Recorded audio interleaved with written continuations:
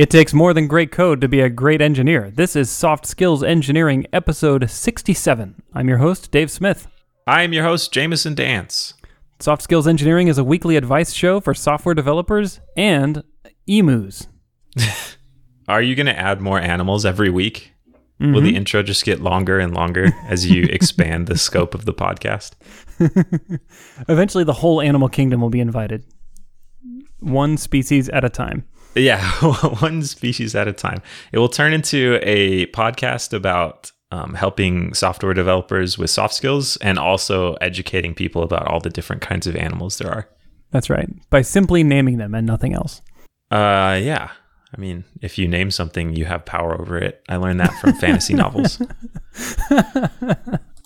Speaking of that, I have named a conference called React Rally. I co-organize a conference called React Rally, and I'm going to use this podcast for selfish purposes to sell tickets. Conference is August 25th through the 26th in Salt Lake City. It's a single-track conference about a JavaScript framework called React. If you don't know what it is, I would love for you to come, but probably you're not going to. Yeah. But if you already know what it is, then you should be super excited because we have fantastic speakers.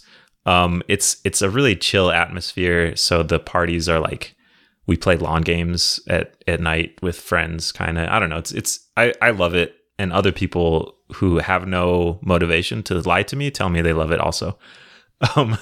So if you're interested, you can buy tickets at reactrally.com.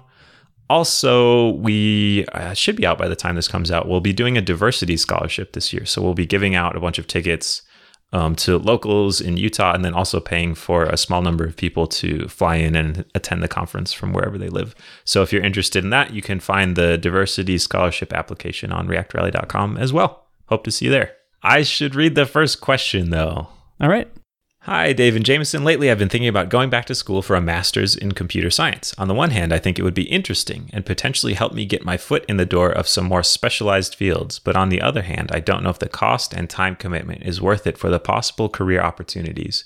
In what situations is going back to school for an MSCS worth it? And that was from listener named Maria. Thanks for the question.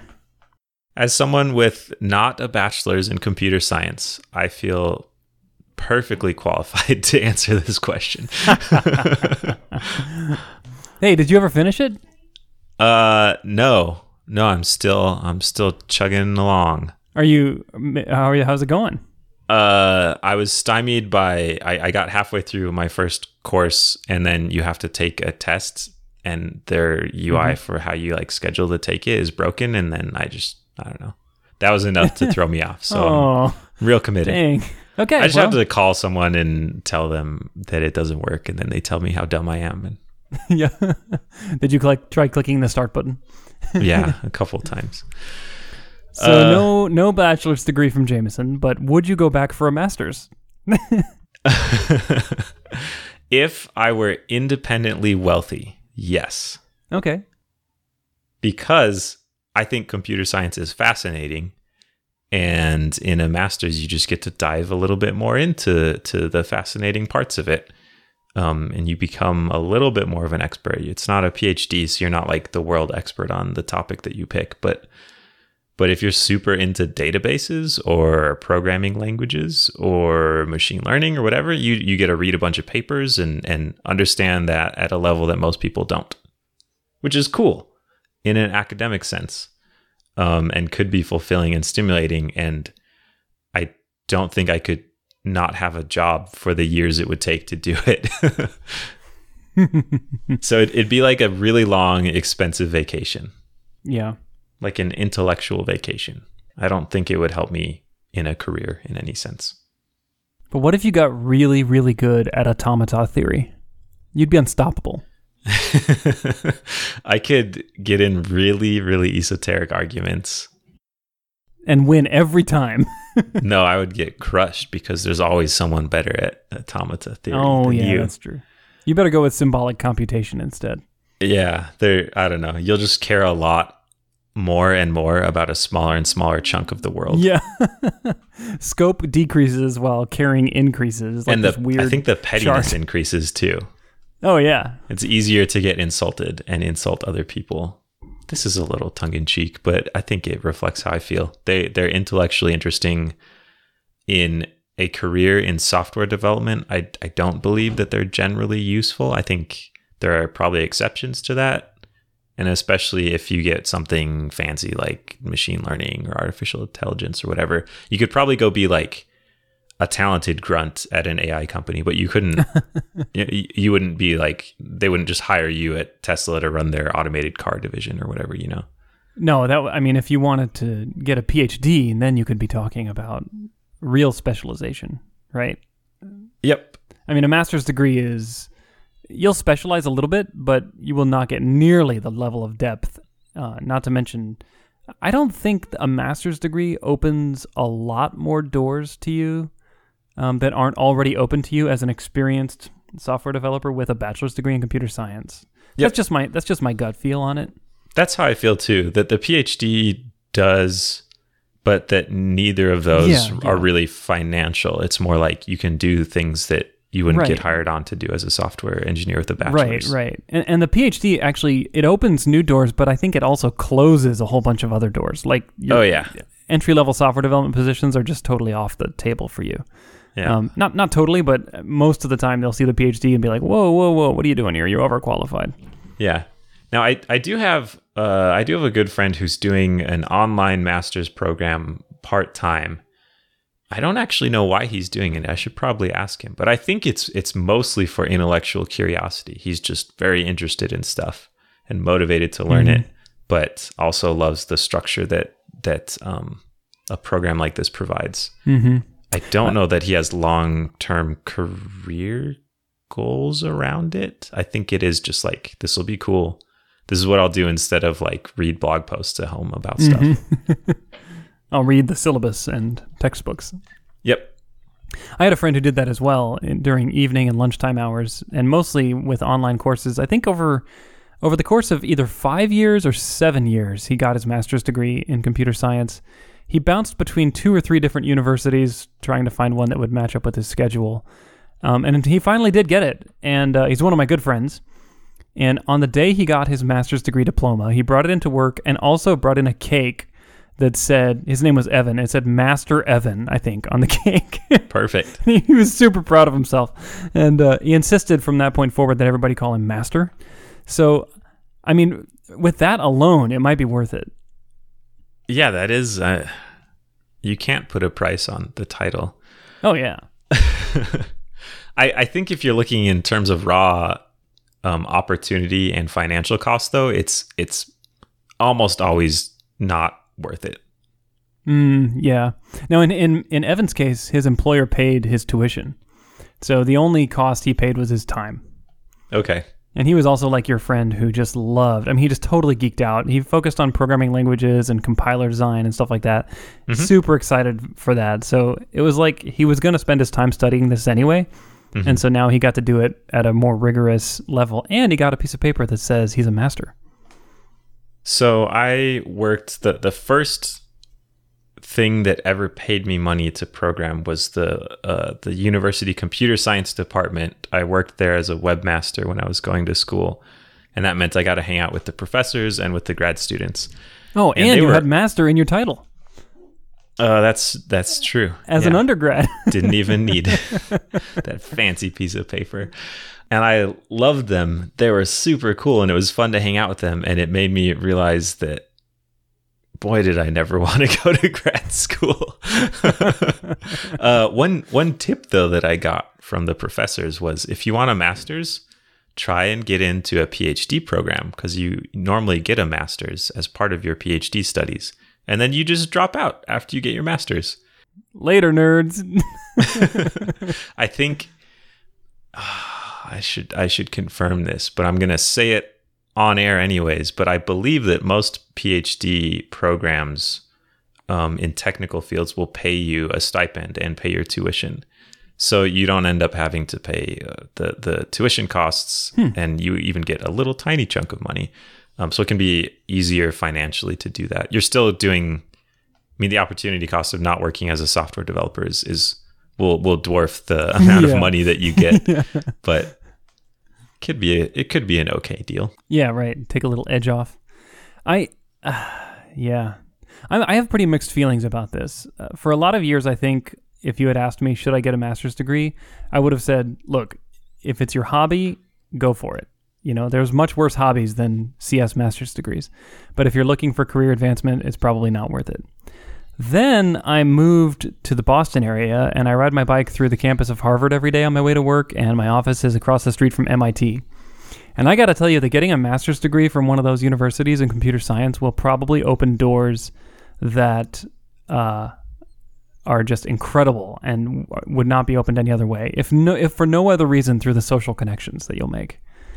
So that's pretty valuable. On the other hand, those are really expensive master's degrees to get.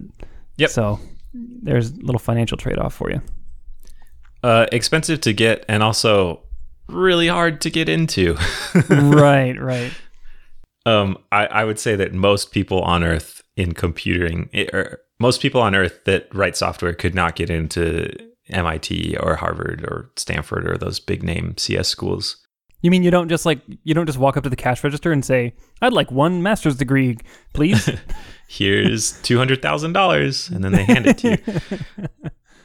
No, I mean that's a special case. That if you could get into those places, then I think the rules change a little bit. But most people can't. So yeah, that's true. And most people that can't afford it anyway. Yeah. But so maybe that doesn't even matter. So I had another friend who got a master's degree. This was, 7-8 years ago. He had been working for about maybe 5, 6, 7 years as a software developer, and then he went back and got a master's degree. And I don't really think it made any difference to him whatsoever professionally. And when I asked him about it, and I asked him what his motivations were, he said he wanted it for career purposes. Like he wanted to make more money and have a better job. Frankly, I don't think it has paid off at all for him. I actually haven't asked him how much he's making. Maybe he's making a grundle of money, and I don't know. But based on the jobs that he's had since then, and the jobs that I've had since then, based on the stuff you find in his garbage can from going through his mail, I don't think it's really paid significant dividends in terms of career advancement. Yeah.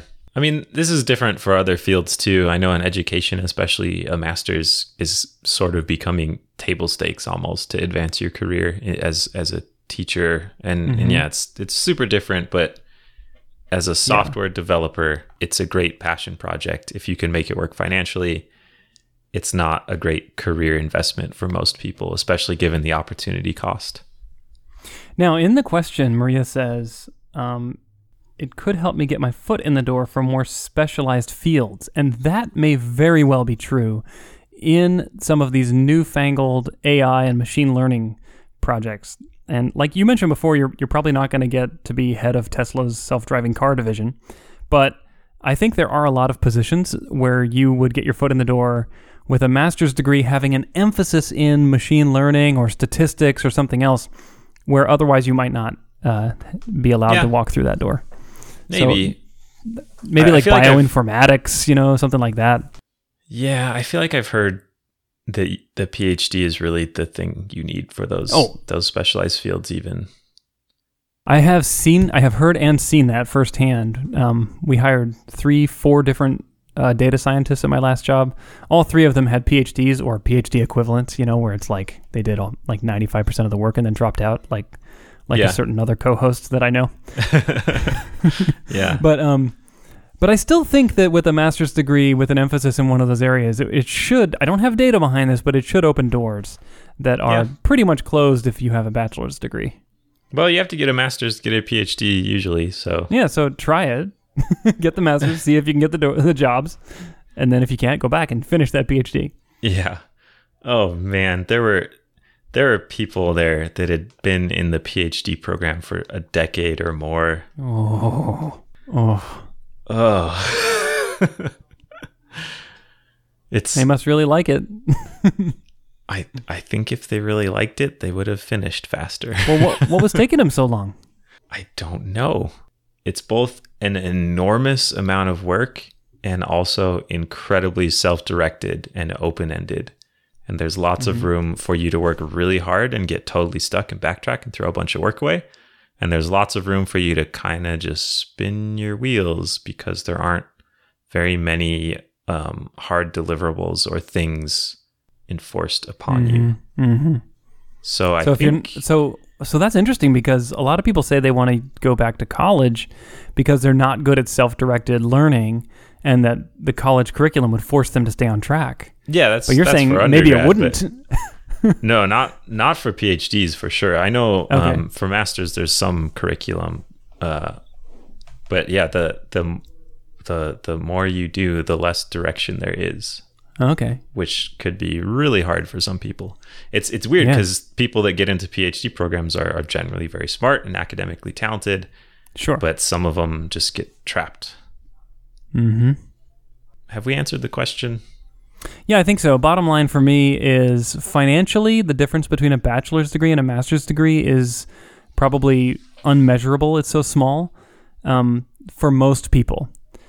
But from a personal satisfaction standpoint, I think there are people who just love this and they feel like their life is more complete having gone through that process. And I can't argue with that one bit. And I'd say go for it if that's you. Yeah. You mentioned the financial benefit, and as someone who's reviewed a lot of resumes, I've looked at resumes of people applying for general software developer positions who have masters, and it in no way at all affected my review of their application positively or negatively. It was just like pure neutrality. Like, oh, they did a master's. That's cool. But they're also into mountain biking. yeah, exactly. Which I feel really bad for saying because it's years of their life. Yep. But it just doesn't have a lot to do with writing web apps, you know? Well, that's true. All right. So go for it. Absolutely do it. Don't let anything get in your way. There's no cost too high. I feel conflicted about my response on this question because I love learning stuff and I love the feeling of just diving in and studying things. And sometimes I'll wake up and have questions that would take years of work to answer. And I wonder, what would it be like to have that be my job where I just have this question and I'm trying to find the answer. And that's part of the research part of the master's program. But I feel like I've come down really hard against it. I certainly don't think that those answers to questions will make me any money, though. It's more like intellectual curiosity and stimulation. And if that's the motivation, then for sure. Yep. And if not, then we've covered it. It's a solid maybe. I think you and I have like a perfect agreement, total harmony on this subject. Good. So if you disagree, dear listener, please write in and let us know what your opinion is, and we will read it out loud. Especially if you have experience. If you did a master's and it was great, or you did a PhD or whatever, if you've done it, because, I mean, Dave and I haven't done it, right? We have no idea for sure. We're just making stuff up. So please let us know. One more thing I want to say about this, and then we'll wrap up. When I was an undergrad student getting my computer science bachelor's degree, virtually every CS class, every semester, the teacher would dedicate one class period to trying to convince us to go on to get a master's degree. Did you have a similar experience, Jamison, in your college? Oh, yeah. Yeah, for sure. And they would throw out some very interesting statistics, such as the difference in earnings over a lifetime between a bachelor's degree holder and a master's degree holder was some number like $1 million or something. And they would give all these like opening salaries are X% higher and this and that. I believe in my heart that those figures were all, I don't want to say fake news. They were construed to paint a better picture than is reality for most people. Now, granted, these numbers are 15 years ago, and the industry has changed a lot since then. But I believe that they were mistaken in their predictions. Yeah. So there you go. In other words, you will hear people convince you quite strongly of this. Professors are a very biased source for information about whether you should go on to grad school or not, because they have made it. They are the pinnacle of academia. Mm-hmm. Is it like 0.01% of graduating PhDs end up as professors or something like that? I don't know. It's an extraordinarily small number. Oh, I would have thought much higher than that. I think that's tenured professors. Okay. You know what? I'm going to Google that. I'm sitting at a computer, and I want to say the real number. Because to me, it seems like most CS PhDs that I know, the only thing they're really, really qualified to do is teach CS classes at the college level and do research, CS research. Like, very few companies employ significant numbers of PhD CS students or graduates. Well, it depends on whether I want the numbers to agree with me or not. Oh, perfect. That's my favorite kind. The choice is yours. Success rate 3%, says one Google headline. I like those odds. Okay, that's higher than 0.01. That's not tenure track. That's any kind of professor. And there's the whole adjunct thing that's becoming a bigger deal. So anyways, and the CS industry are is vanishingly small that you will end up like the people who are telling you, for sure, go on to grad school. I did it and it was great. Also, they make all of their salary based on people paying tuition for education. That's true. Small conflict of interest. Yeah, you're kind of, I mean, grad students are a resource that professors mine to produce papers in some ways. So. And they the trade-off is they help you, but whatever. Yeah. New question. All right, question answered. Question answered. Do you want to read the next question, Dave? Sure. This one is from an anonymous listener who says, I often ask technical questions and either get one-word answers that I don't understand or giant explanations of things I already understand. How do I ask good technical questions to get the answers that I need? I don't know, Jamison. How do you ask good questions? Is that the Socratic method? You just ask questions when people ask you questions? I don't know, Jamison. Is it? Is that what you want it to be? I don't know. I did computer science, not humanities, so there are large gaps in my knowledge about the world. Should I spend the rest of this episode only asking questions? What would happen if you did that? What do you think would happen? How many listeners would never listen to the podcast again? How many do we have again? How many can we afford to lose?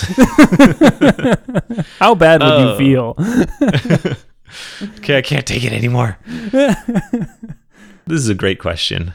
I've experienced both ends of this question, as both the question asker getting unsatisfactory answers and a question answerer who just feels like I'm saying words and they're not doing it. They're not doing anything. Yeah, they're just deflecting off the surface, to quote Star Wars Episode 4. Yeah. I believe you. Yeah, so one problem can be that you get a lot of detail, some of which is meaningless to you or some of which you already know. And that problem can be solved by giving more detail in your question. I feel like I learned how to ask really good technical questions partially from Stack Overflow. Back in the day, I spent a lot of time on Stack Overflow, and I still have like Stack Overflow karma interest. I have all these questions that I answered and asked years and years ago, and they still get upvotes. So, oh wow, I've retired actually, and I'm living off the interest from my Stack Overflow karma. So you asked questions that people thought were good, so they voted them up? Yep. And I also gave answers that people thought were good, so they voted them up. And it still happens all the time. I asked some question about like .NET in the 2010 because I needed it for a class or something, and people still upvote it now. Wow. Anyways, the culture of asking questions on Stack Overflow encourages a lot of detail about why you're asking the question and what exactly the question is, and code samples of what you tried and like the error message that you got back. And it's not like people will yell at you if the question isn't detailed enough. They just won't answer it, or they'll answer it wrong and you won't get the information you need. So there are strong incentives to give a lot of detail in your question, which can help the answerer. The worst question ever. Hey Dave, why isn't this working? And it's like, why isn't what working? That program you wrote. what's it doing? It's not working. What?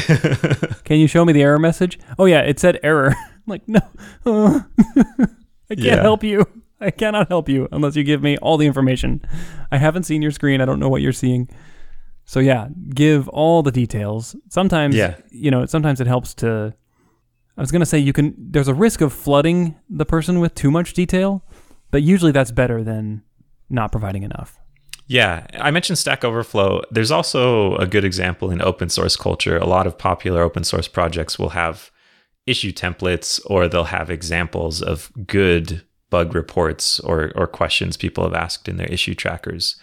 And the ones that get answered are usually the ones that are asked well. It's not necessarily the most important or most broken bugs or whatever. It's what makes it easiest for the person that knows it to give the answer. Yeah. So this is a valuable skill because it will help you get answers more Absolutely. quickly. Absolutely. And correct answers that will actually solve your problem. And sometimes the answer to your question is not actually the answer to the question you asked, but some assumption that you've made that is incorrect. And if you give enough background information, you can get a much more valuable answer to a question that you didn't even know you should ask.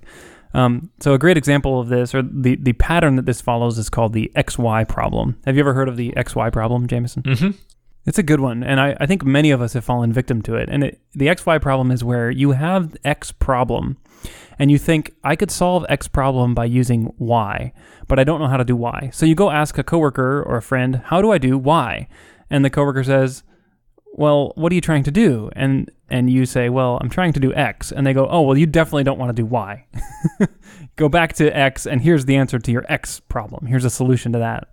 And so many times we just jump straight to Y, and we ask that question, and then we miss out on getting the even better answer to the original problem that prompted us to go asking in the first place.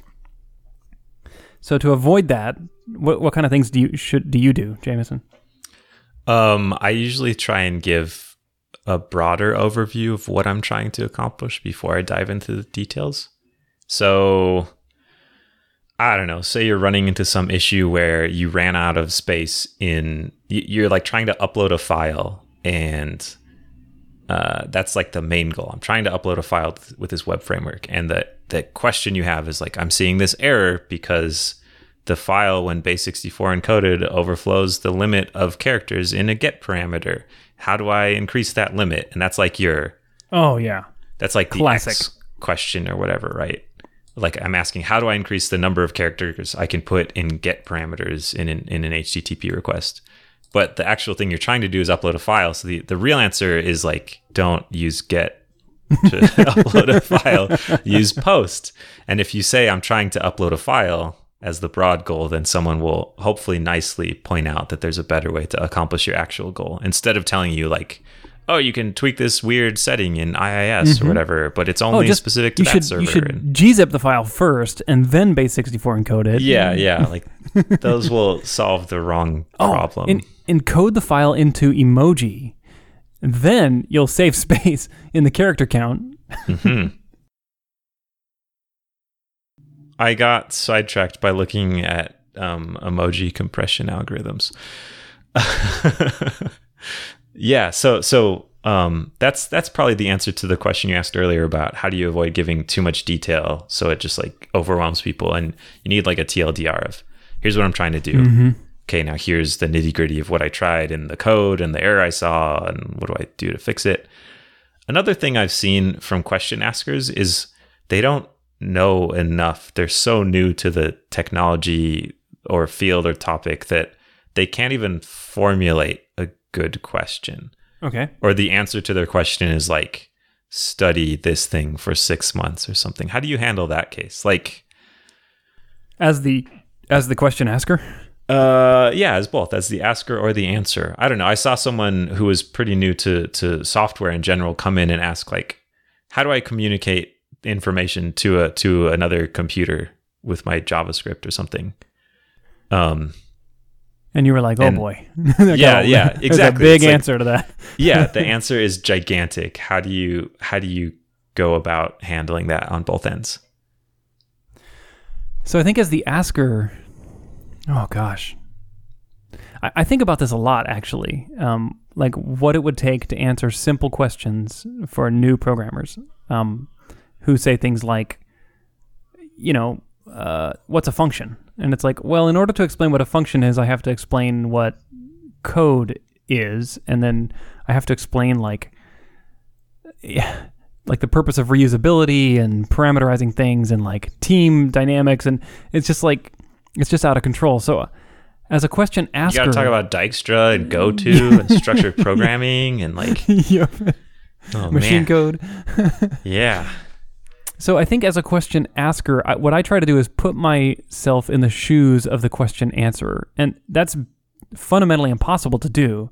But what it does is it helps you to think of follow-up questions that they might ask to get clarity on what you're trying to understand. And so when I say, like, how do I communicate information between two computers, my first thought as the question answerer would be, well, what are you trying to accomplish? And what do you have?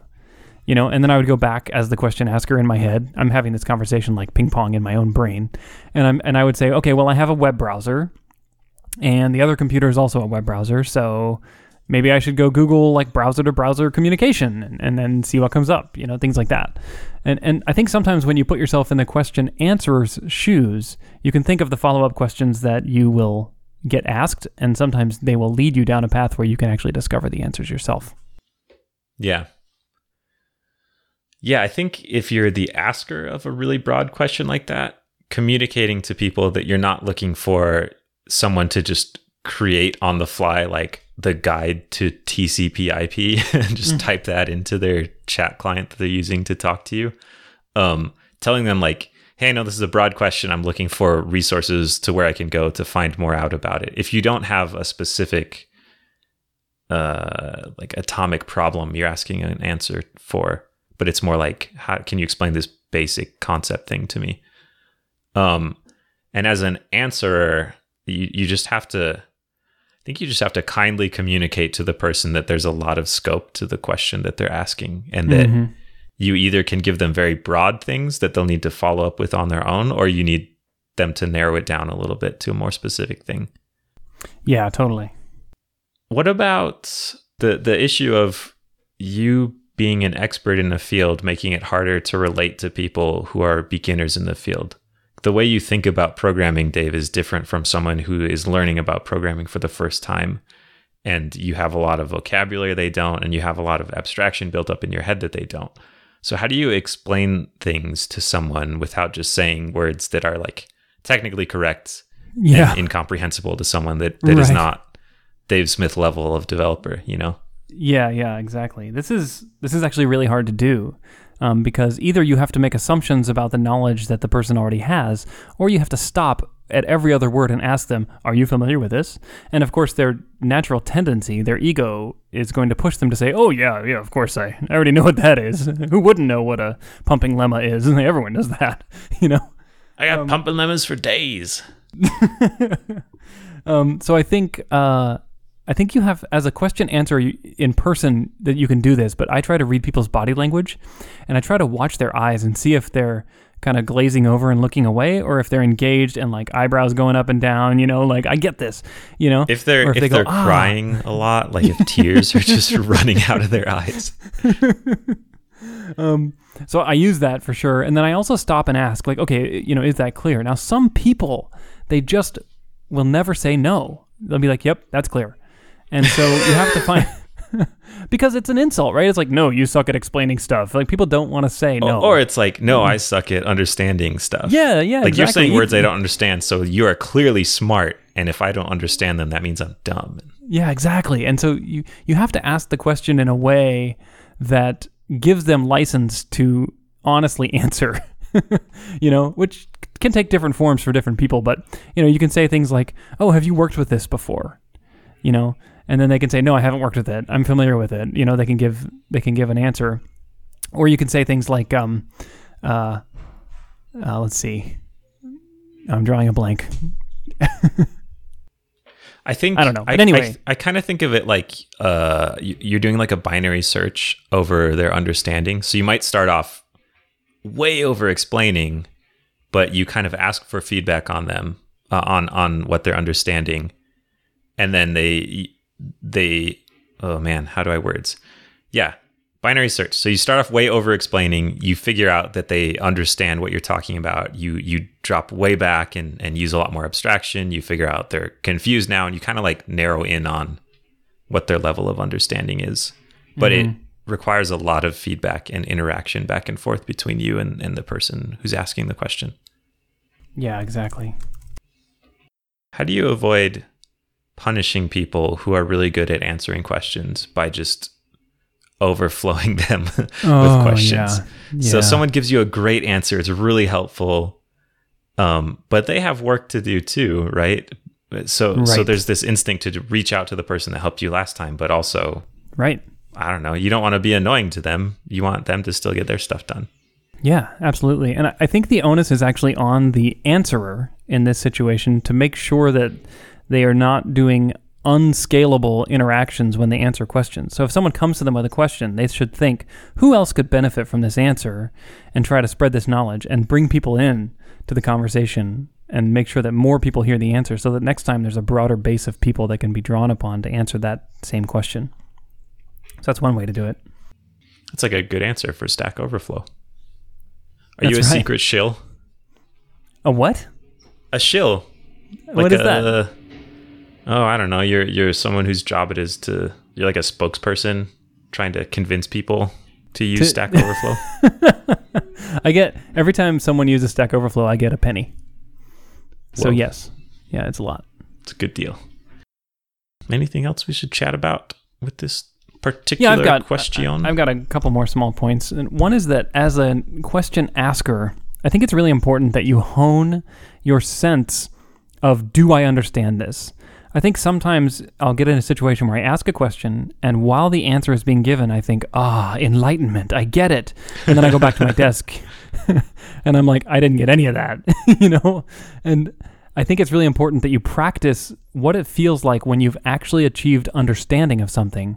And to do that, I think what I do is I say, okay, could I explain this back to someone else after having heard it? And run through that mental exercise briefly as you're, right after you get your answer. And if you can't, then ask for follow-up and clarity. I think it might be related to the Dunning-Kruger effect, actually, where you feel like you've gotten this sense of understanding and that you get it and now you're capable. Mm. But then in reality, it didn't quite soak in, Yeah. Yeah, that makes sense. So you kind of test your knowledge with the person who answered it. Yeah, exactly. And then another good tip for question askers is, while your answerer is going through their answer, you don't have to just sit back and be a passive audience. You can interrupt them and pause and say, hey, can you clarify this point? What is that? What is that? And some people don't work well in a real time, back and forth fashion. So you can make notes while you're listening and just say, hey, as like a mental note, write down a word that will remind you to come back to a question. And then when they're done, give your brain a minute to settle and... Yeah. Code word rutabaga. Yep. And then when you're done, give your brain a moment to process, and maybe you have to go back to your desk and think for a while, and then come back and ask follow-up questions to make sure that you got it. Sure. But, it's asking questions and getting answers in the technical fields. It's hard. Like, this is not a skill that most people are born with. But it's so helpful. If you can do this well, then you can unstick yourself a lot. And if you can answer questions really well, I think that's the secret to being a 10x engineer. It's not you get 10 more X done. You help other people get 10 more X done. I think someone's tweeted that probably. I know I didn't invent that, but we at my company we call that a force. You're a force multiplier, which means you're able to take a team, and through your help, they're able to multiply their efforts more than just what they could produce without you. Yep. Yeah. This feels very valuable in an engineering team, in a software team. Absolutely. So the last two things I'll say is that as a question answerer, I like to follow up at the end of it when I give an answer. I like to ask, did I answer your question? And I can usually tell by people's body language, like, like, did I really answer? I can usually tell right away whether I gave them an answer they were looking for. And, but I'm going to go sit down. Yeah, exactly. And look for that, really, because people will be polite to you. They will be so polite that it will hurt their knowledge and it'll hurt your ability to communicate. Yeah. And then the last thing I would say is whenever anyone asks me a question, I try to ask them the question behind their question before I jump into the answer. Because so many times as a younger, less experienced engineer, I would launch into some monologue to answer their question only to find out, A, they already knew everything I was telling them, and B, I was going in totally the wrong direction. Yep. And so I like to say, what prompted this question? What's your context? Where are you coming from with this? What are you trying to accomplish? And 9 times out of 10, that gives some really good context that will help me scope the answer down to what they need. To A, not waste their time by repeating crap they already know, and B, by giving them more specific information. And sometimes I don't know enough. It's like, I realize based on your context that you already know everything I know, and I can't help you, and that's fine. But yeah, better to do that than to spend 10 minutes monologuing. Yeah. I love that point about avoiding just holding forth for paragraphs at a time about stuff. Exactly. I have been on the recipient end of that enough to know that it sucks. And it's usually not helpful. Usually my questions aren't answered by like rants on someone's pet peeve topic or whatever about how everyone else is a moron and is doing everything wrong and only they know the true answer. So I like that idea of making sure you're breaking up the answer a little bit and checking in to make sure it's useful and relevant. Yeah. It's like the agile development methodology of question answering. Yeah. To take a 1-minute sprint. Yep. Then have a little retro. Have a retrospective. So let me give you a counterexample where this went horribly awry. Okay. I was a pretty junior engineer, probably about 3 years out of college. And we had this really demanding customer at my company. We were doing big contracts, and this one customer was responsible for this big contract. And I was working on this new feature for them, and it was kind of experimental. And I wanted to demo it to him and say, "Hey, here's an idea. We think it'll be good for you. Come take a look." So I sat down in the lab and I started showing the screen and clicking around and whatnot. And at one point, this customer, he's very bold, very in your face. He just says to me, "Why is this useful to me?" And because I like to give good answers, I didn't just have an answer. I said, "Well, why don't you tell me where you're coming from? Tell me a little bit about your job." And he just was so pissed. He was like, he just turned around and started talking to someone else. And I was like, there's a time and a place for asking clarifying questions, and like a high-profile customer demo is probably not that place. That's weird, though. I don't know. It was weird. Kind of weird. It was weird. Every other time I've asked questions like that, it's turned out better. Have we answered this question? Who can know the answer to that question, Jamison? I wonder if we'll find out next week. And how would people know if they wanted to find out next week? What? I wonder how can our listeners continue listening to this show? Aha. And how can they ask their own questions? They can ask their own questions. I can't phrase that as a question. Or I won't. I can do anything I want, and I choose not to do that. They can go to softskills.audio, click on the link on there that takes you to a Google form, fill it out, give us as much or as little detail as you want. We'll put it in our queue, and our minions will review it. Our minions are Dave and myself. That's right. If you are enjoying the show, please share it with people. If you can leave us a review on iTunes, that helps apparently. Also, just, I don't know, share it on whatever podcast app you use. They all have little share buttons. You can usually click on them and they'll pop up in Twitter or Facebook or give you a link you can copy and paste. Please do that. We love it when people listen to this show. Mm-hmm. You know, I probably every podcast I've ever listened to has said, go to our website and do this or that. Do you want to know how many podcast websites I've actually gone to? No. Don't tell me. How many have you gone to? Two.